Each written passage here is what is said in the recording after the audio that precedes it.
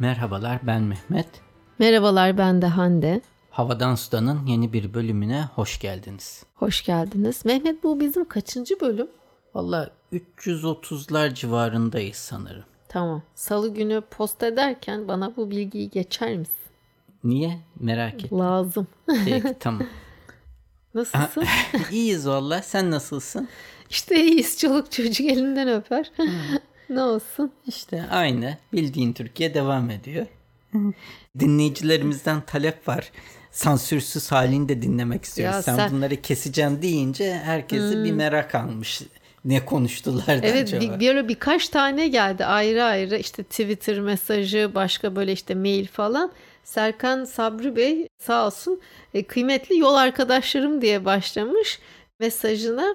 Her salı da seyahate çıkıyormuş. Şöyle bir şey çok mutlu etti beni. Hani önce sizi sonra da Ünsal Ünlü'yü dinliyorum deyince çok böyle mutlu oldum. Yani biz de Ünsal Ünlü'yü hani dinliyoruz böyle her sabah. Erken yola çıkıyordur. Ünsal Ünlü saat 9'da yayına İşte önce başlıyor. bizi dinliyor, sonra da bayağı erkenden yollarda. evet, yani. evet. Bir de işte edit edilmeden ki halini yayınlar mısınız demiş de şimdi Serkan Bey o imkansız.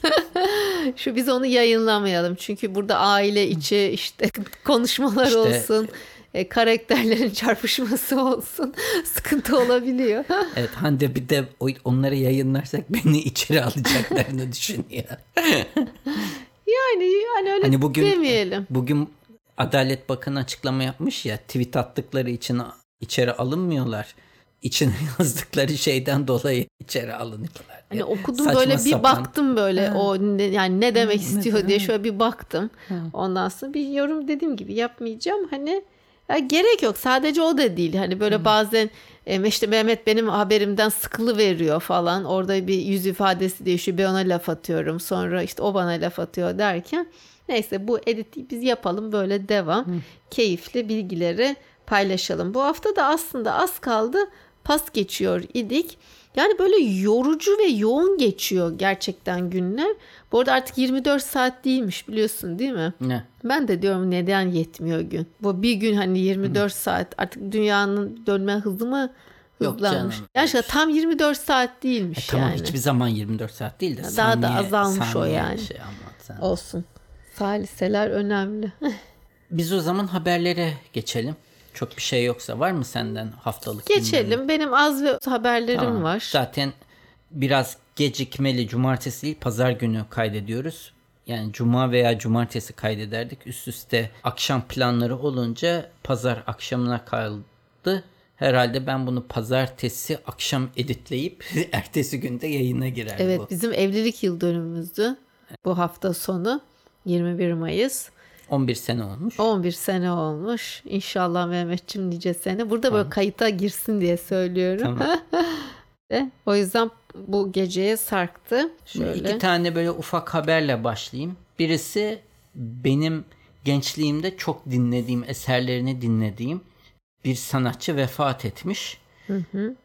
Ben pek gençler genellikle işte pop mod dinler. Benim favorim New Age denilen tarz müzikti. O da biraz film soundtracklerinden, filmlerdeki müziklerden esinlenmiştim. Onlardan birincisi benim için Enya'ydı. İkincisi de Vangelis'ti. Vangelis vefat etmiş. Sayeden çok müzikleri böyle hani dol müzikleri de vardır. Bu yeni dünya müzikleri de vardır. Böyle çok enteresan, çok filmlerde insanı kaptıran, defalarca dinlettiren müziği vardır.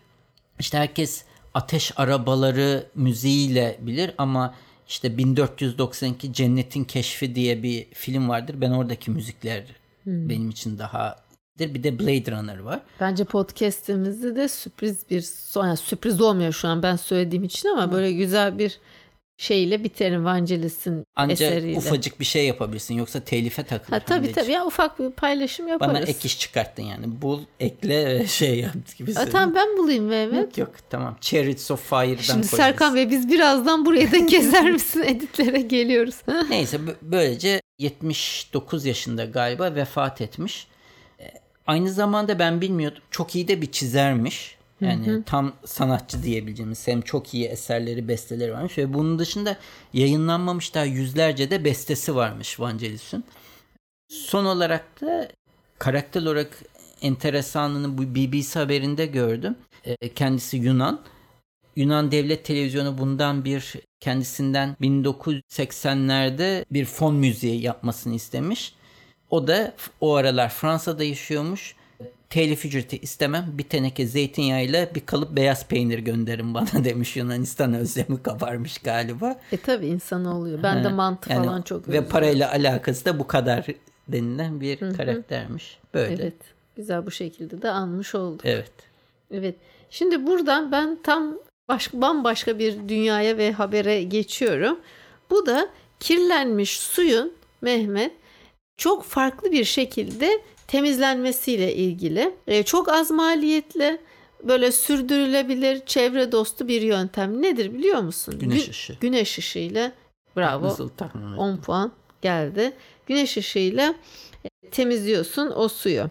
Nedir? Şimdi dünya çapında 1.8 milyar insan güvenli içme suyuna erişemiyormuş Mehmetciğim.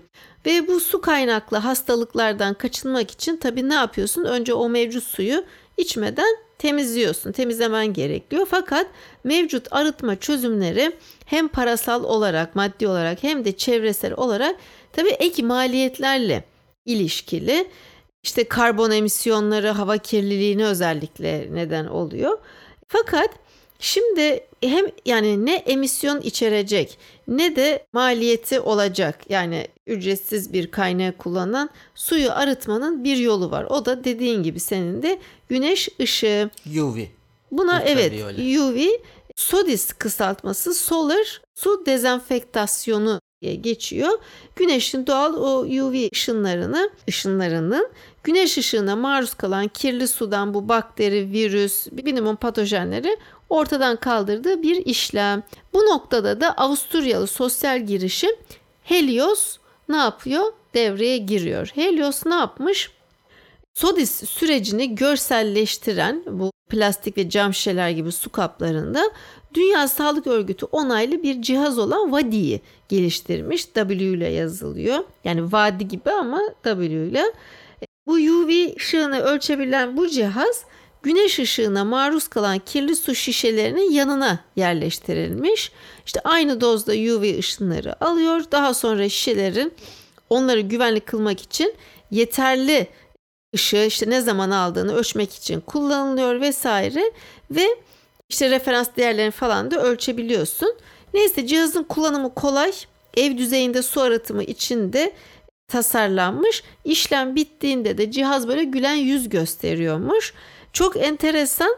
Şimdi şöyle enteresan değil de bu kampanyayı Helios, Vadi cihazlarını işte Hindistan, Afrika, Güneydoğu Asya'daki topluluklara odaklamış yani proje kapsamında ve buradaki topluluklar hem bu cihazlarının kurulumu kullanımının yanı sıra su, sanitasyon, hijyen eğitimi almış ve bu projenin sonuçları etkileyici olmuş. Ne olmuş? Su kaynaklı hastalık oranı bu proje alanlarında %80 azalmış. Harika bir şey. Hem de güneş ışığını kullanıyorsun. Güzel bir haber. Benim çok hoşuma gitti. Tamam. Temiz içme suyuna erişim çok önemli ve bunun sürdürülebilir olması çok önemli. Şimdi Mojo diye bir firma varmış. Biliyorum, ben duymuştum Mojo'yu. Ne yapıyor Mojo? Mojo küçük böyle bir otobüs gibi elektrikli hiç gidiyor. Yok mu? Tamam. Akıllı lens yapıyormuş. Bu konuda da daha önce konuşmuştuk. O zaman benim de yüz ifademi düşüreyim. Daha önce konuştuk. Düşür. Böyle. Şimdi ben bu teknolojide pil işini nasıl hallediyorlar bilemiyorum. Ama düşün, lense takıyorsun Hande'ciğim, cep telefonunu veya bir bilgisayarla konuşuyor. Bluetooth mu artık hangi network üzerinden. Sana telefondan gelen görselleri gözünde gösteriyor. Yani mesela konuşma yapıyorsun, prompter'a ihtiyaç yok çünkü konuştukların gözün önünden yazılar akıyor mesela böyle. Birisinin çok hoşuna gidebilir böyle prompter'la sürekli konuşmayı seven birisi var. Tamam da ben bu haberi gördüm de okumamıştım. Ama o zaman böyle gözünle böyle takip ediyor olmayacak mısın? İşte gözün önünde akıyor yazılar böyle alışma. Veya diyor ki koşucusun mesela. senin o andaki hızını gösteriyor. Rakibinin senin kaç milisaniye gerinde veya önünde olduğunu gösteriyor. Yani bir sürü bilgiyi gönderme imkanı, gösterme imkanı var. Veya mesela sen gene bir toplantıda dolaşıyorsun, genel müdürsün. Başka bir asistan da bir yerlerde mesela önünde yaklaşan kişiyi gördüğü zaman hemen o kişinin ismini yazıyor. Mehmet Bey diyorsun, sen isimleri. Benim mesela isim hafızam çok kötüdür. Hemen tık diye önünde onun kim olduğunu söylüyor mesela. Sen hemen tamam bu diyorsun. Tamam, güzel. Böyle bir şey. Mojo. Mojo marka diyor. Mojo lens. Çok ben almam ama işine yarayanlar olur. Bak almayacağım bir şey çıktı, hep dersin bir şey alıyorsun. Her ya şey gerek yok. Ben önüme bilgi notu hazırlayayım. Öyle prompter'a falan gerek yok. Çünkü bazen işte spontane de ilerlemen gerekebilir. Olsun işte yani. Bak prompter bu kadar kullanıyor malum kişiler. Ne olacak? Evet, benim şimdiki haberim, çok okurken çok şaşırdım. Bu arada biz şeyden bahsetmedik. Neden? Hani dünyada işte böyle başka virüsler falan çıkıyor. Maymun çiçeği virüsü ismi de bir tuhaf. Ortalıkta çok var. Değil mi? Çok maymun fazla. Çiçeği bu arada bu şey yeni bir şey değil mi? Çok eskiden de varmış. Evet. Varmış. Ama yani 1970'lerde falan ve Afrika'da daha çok görülüyormuş. Şimdi yayılıyor işte uçak olunca da böyle bir şey. Evet, senelerdir uçak var. Yani sanki bunlar böyle bilinçli aralıklarla mı tam nefes alacağız Covid'den hayda. Yani bilmiyorum, bilinçli çıkmıyordur da tuhaf geldi böyle peş peşe denk gelmesi. Bilemeyeceğim. Benim bir endişe katsayımı arttırıyor. Evet, aşısı da çiçek aşısı, sen olmuşsun ben olmadım. Olur yani tekrar piyasaya çiçek aşısı çıkar. İşte kim bu aşı sahipleri, ondan mı çıkıyor, ne çiçek yapmaya çalışıyorlar? Çiçek ama herkesin bildiği bir aşı, çok eski bir şey çiçek aşısı. Evet, onu da biliyorum ama neden şimdi? Bilmem, aklım böyle çok oldu, karıştı. Neyse, bu haberi okuduğumda şaşırdım çünkü Avrupa'da doğurganlık hızında Türkiye artık zirvede değilmiş. Hatta zirvede olan ülkeyi de hiç beklemediğim bir ülke. Fransa mı? Fransa, sen buradan gördün. Hayır görmedim de hiç beklemediğim ülke, çünkü Fransa'da sürekli teşvik yapılır falan, hep düşüktür Fransa'da doğum oranları. Evet ve birinci olmuşlar. Hem de hani TÜİK falan neyse de Avrupa Birliği İstatistik Ofisi Eurostat'ın da açıklamalarına istinaden ve uzun yıllar boyunca da zirvede Türkiye varmış. 2 kaçmış Fransa? Kaç? Bakayım. 2.38. 2.1 biliyorsun nüfusun aynı kalması için gerekli olan oran. Çünkü 2 kişi var. 2 çocuk 0.1 yapıyor. Yani o da işte ölümlerle falan 2'ye denk geliyor. Nüfus aynı kalıyor 2.1'de. Pardon. 2.38 Türkiye'ninmiş 2001 yılında, 2021'de 1.7 olarak. O düşmeye başladı. Evet yani. Gerçekleşmiş. Yani o bir 10 sene sonra 20 sene sonra şöyle ki Fransa'da yani 27 ülke AB üyesi içerisinde 1.83 ile o da Fransa 2.1 değil. Değil. Bütün Avrupa yaşlanıyor demektir. Evet, aynen öyle. AB ortalaması ise 1.5'muş. İşte Danimarka var, Belçika, Hollanda, Almanya, Portekiz, İspanya'nın 1.19. Evet, değişik yani Türkiye'de de düşüşte olması. Evet. Bu arada doğurganlık derken neyi anlıyoruz biliyor musun? 15-49 yaş grubunda bir kadının yani doğurgan olduğu dönemde doğurabileceği ortalama çocuk sayısını ifade ediyormuş. Niye 15'i çekmişler? Ya 15 çok çocuk, yani bari 18 olsun. Oluyor, ne bileyim. Oluyor yani sonuçta. Yani belki biyolojik olarak artık o yaşlarda başlıyor ergenlik falan diye. Neyse. Yine eski programlarımızda mantardan yapay deri üretimi konusunda konuşmuştuk. Tabii etle işte yapay et diyoruz, süt diyoruz, yoğurdu, dondurması, her şeyi çıkarken yapay deride de mantardan bahsetmiştik. Bir firma daha çıkmış. Onlar da neden yapıyorlarmış deriyi Hande'cim? Ya neden? Neden? Elmadan. Hayda. Şimdi elma suyu çıkartırken işte içini sıkıyorsun ama elmanın kabuğu, hep de büyüklerimiz der vitamini oradadır. Ama elmanın kabuğu atılıyormuş. Ben daha bugün soydum. Gayet kabuğunu soyup Poyraz yedi. Evet. İşte o kabuğu kullanarak deri yapmaya başlamışlar. Ve burada tabii dinleyicilerimiz göremiyor. Bunu fotoğrafları görseniz buradaki derileri dersiniz ki normal deriymiş dersin, ya da normal bir çantası, deri ayakkabısı elma kabuğundan yapıyorlar. Yalnız %100 elmadan değilmiş, bir miktar poliüretan da atıyorlarmış içine. Yani. Ben de hani bir miktar ananas, bir miktar mantar bu arada falan karıştıracağım. Gerçekten de denemişler. Ananastan da deri üretmeyi becermişler. Hindistan cevizinden de yapmışlar. Ama kalite olarak hani lüks kalitesi elma kabuğundan daha iyi olmuş. Yani bu firma bunları denemiş. Farklı bitkileri denemiş. Diyor ki en kaliteli deri dokusunu elma kabuğundan ürettik diyor. Yani böyle çantalar, mantalar alır mısın? Sen alırsın. Ben tabii ki alırım. Tasarım güzel dersin. Hem tasarım hem çevreci almaz mıyım? Neden almayayım? Böyle. Çok severek kullanırım. Elma kabuğu çantası. Küçük bordo güzelmiş. Nerede satılıyor Mehmet? Amerika'dadır kesin. Türkiye'de çıkmaz böyle şeyler. Bu ekstra şey. Evet. Evet. Şimdi benim sıradaki haberim gerçekten çok böyle çarpıcı bir haber. Çünkü artık Amerika'da özellikle de yani bu haberim özellikle derken Washington DC'de 2 tane yeni okul, yani kamu public schools, o devlet okulları artık net zero, sıfır şeyine gidiyor. Ne denir? Atık. Evet, net zero bir türlü söyleyemedim.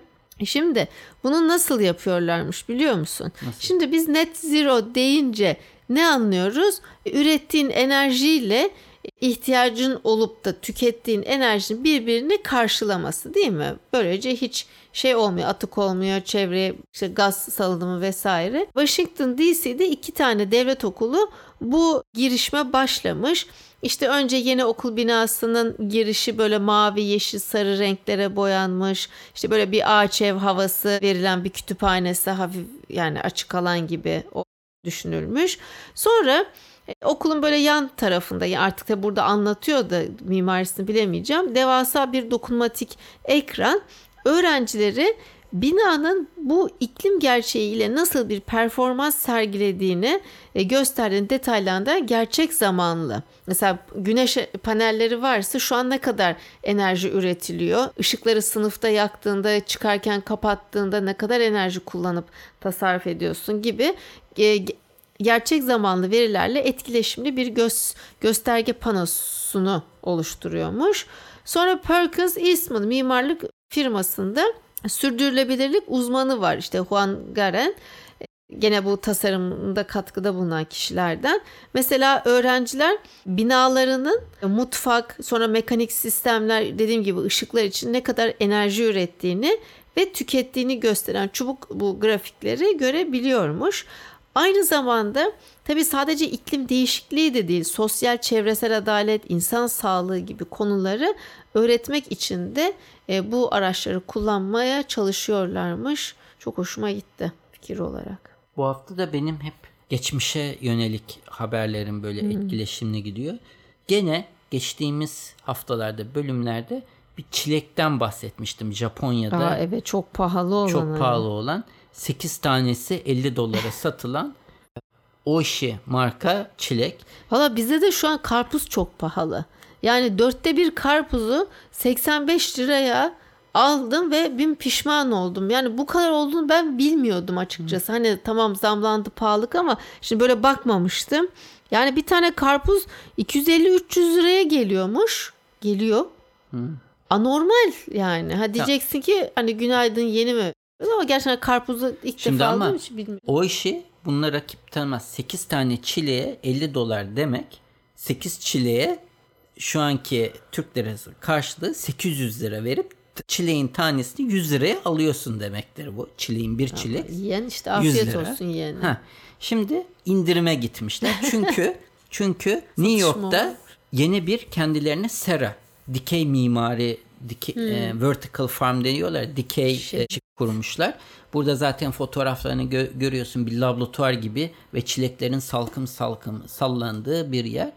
Ve fiyatlar şu anda 11 çilek için $20 düşürmüşler New York için. Bayağı radikal bir düşüş olmuş. Evet. Peki Michelin bu restoran şef alıyorlar mı? Aynı kalitede mi yoksa? Evet, marketlerde, Whole Foods'larda satılmaya başlıyormuş. Ama sırf New York'ta, çünkü anca bu dikey çiftlik anca New York'un ihtiyacına cevap verebilecek durumda. Yani New York'un nüfusunu da düşünürsen ve hala da pahalı bakılırsa bu sefer baktığında kaç çileğe dedim? 11 çileğe mi 11 dedim? çileğe 20 dolar. 20 dolar dedik.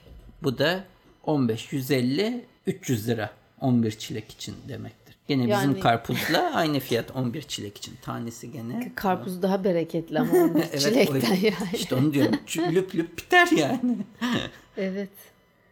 Güzel ama. Yani çiftlik bile güzel yani. Paketleri de zaten son derece şık. Çok artificial gözüküyor ama farkında mısın? Hepsi tornadan çıkmış gibi tabii, aynı bu. Toprak yok. Topraksız şeyde yetiştiriliyor. İşte, yani. Ama tadı müthiş olması lazım ki bu fiyatı doğal satıyor. Ama yani. Şimdi bir gitmişsin. Neydi şu çileğiyle meşhur? Karabük değil de Ereğli. Artık Ereğli çileği kalmadı sanırım. Her neyse mis kokulu bizde var hala çilek. Bence bunun da tadı ben eminim müthiş bir şey. Kimse bu fiyatlara çilek almaz. Anormal iyi bir şey olması lazım. Şunun kutuların haline bak. Mado dondurmasının kutularına benziyor çileğin konulduğu kutular. Benim daha haberim yok. Benim bu kadar bu akşam. Çalışacağım haftaya hazırlık var. Ben son kısa bir haberliyim. Bu sefer geçmişten değil ama bir süredir Amerika'da ciddi bir mama sıkıntısı yaşanıyormuş. Evet.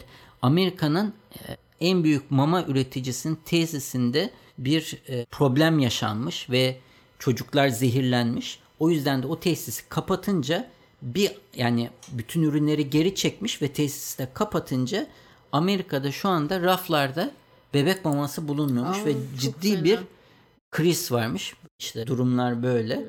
Firma tesisi düzeltirse tekrar üretime başlayacakmış. Nasıl bir firmaya bağımlı kalmış Amerika onu da anlayabilmiş değilim. Böyle bir durum varmış. Uzun bu makaleyi paylaşırım. İlginç bir durum. Buğday krizi şu an kapıda biliyorsun. Evet, global olarak zaten sadece buğday değil, genel olarak bir gıda krizi kapıda. Evet. O zaman bu haftalık da bu kadar diyelim. Dinleyicilerimizden her türlü kanaldan yorumlarını bekleriz. Telegram grubumuz var, Twitter'ımız var.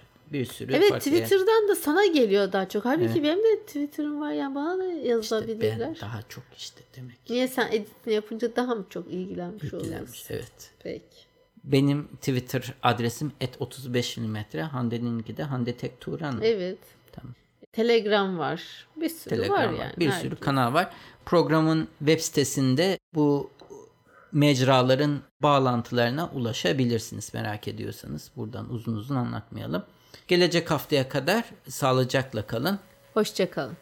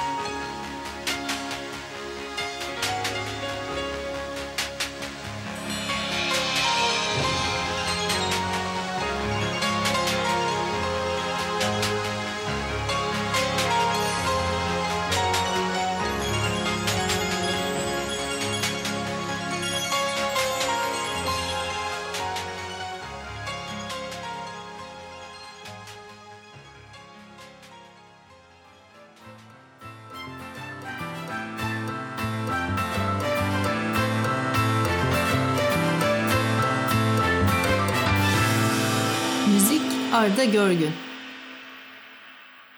Yayınlarımızı Apple Podcast, Google Podcast, Overcast, Spotify, Power FM, farklı birçok akıllı telefon uygulamasından dinleyebilirsiniz. Bu www.35rakamlı-mm.com adresinde Havadan Sudan bölümüne girerek bölümlerinizi bilgisayarınız üzerinden de dinleyebilirsiniz. Yine aynı sayfa üzerinden her bölümde konuştuğumuz konulara ait bağlantılar ve videolar mevcut. Sayfanın sonunda da o bölümle ilgili arzu ederseniz yorumlarınızı bırakabilirsiniz. iTunes, Google Play ve diğer uygulamalara da yorumlarınızı bırakırsanız bizi memnun edersiniz.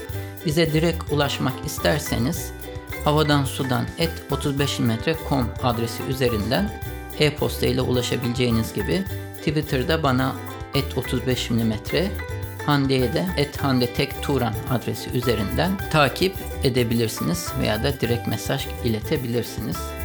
Son olarak da Facebook üzerinde Havadan Sudan isminde bir grubumuz mevcut. Bu grupta genellikle duyurularımızı ilettiğimiz gibi dinleyicilerimiz ilginç buldukları haberleri de paylaşıyorlar. Arzu ederseniz bu gruba üye olarak siz de diğer dinleyicilerimizle etkileşimde bulunma imkanını bulabilirsiniz.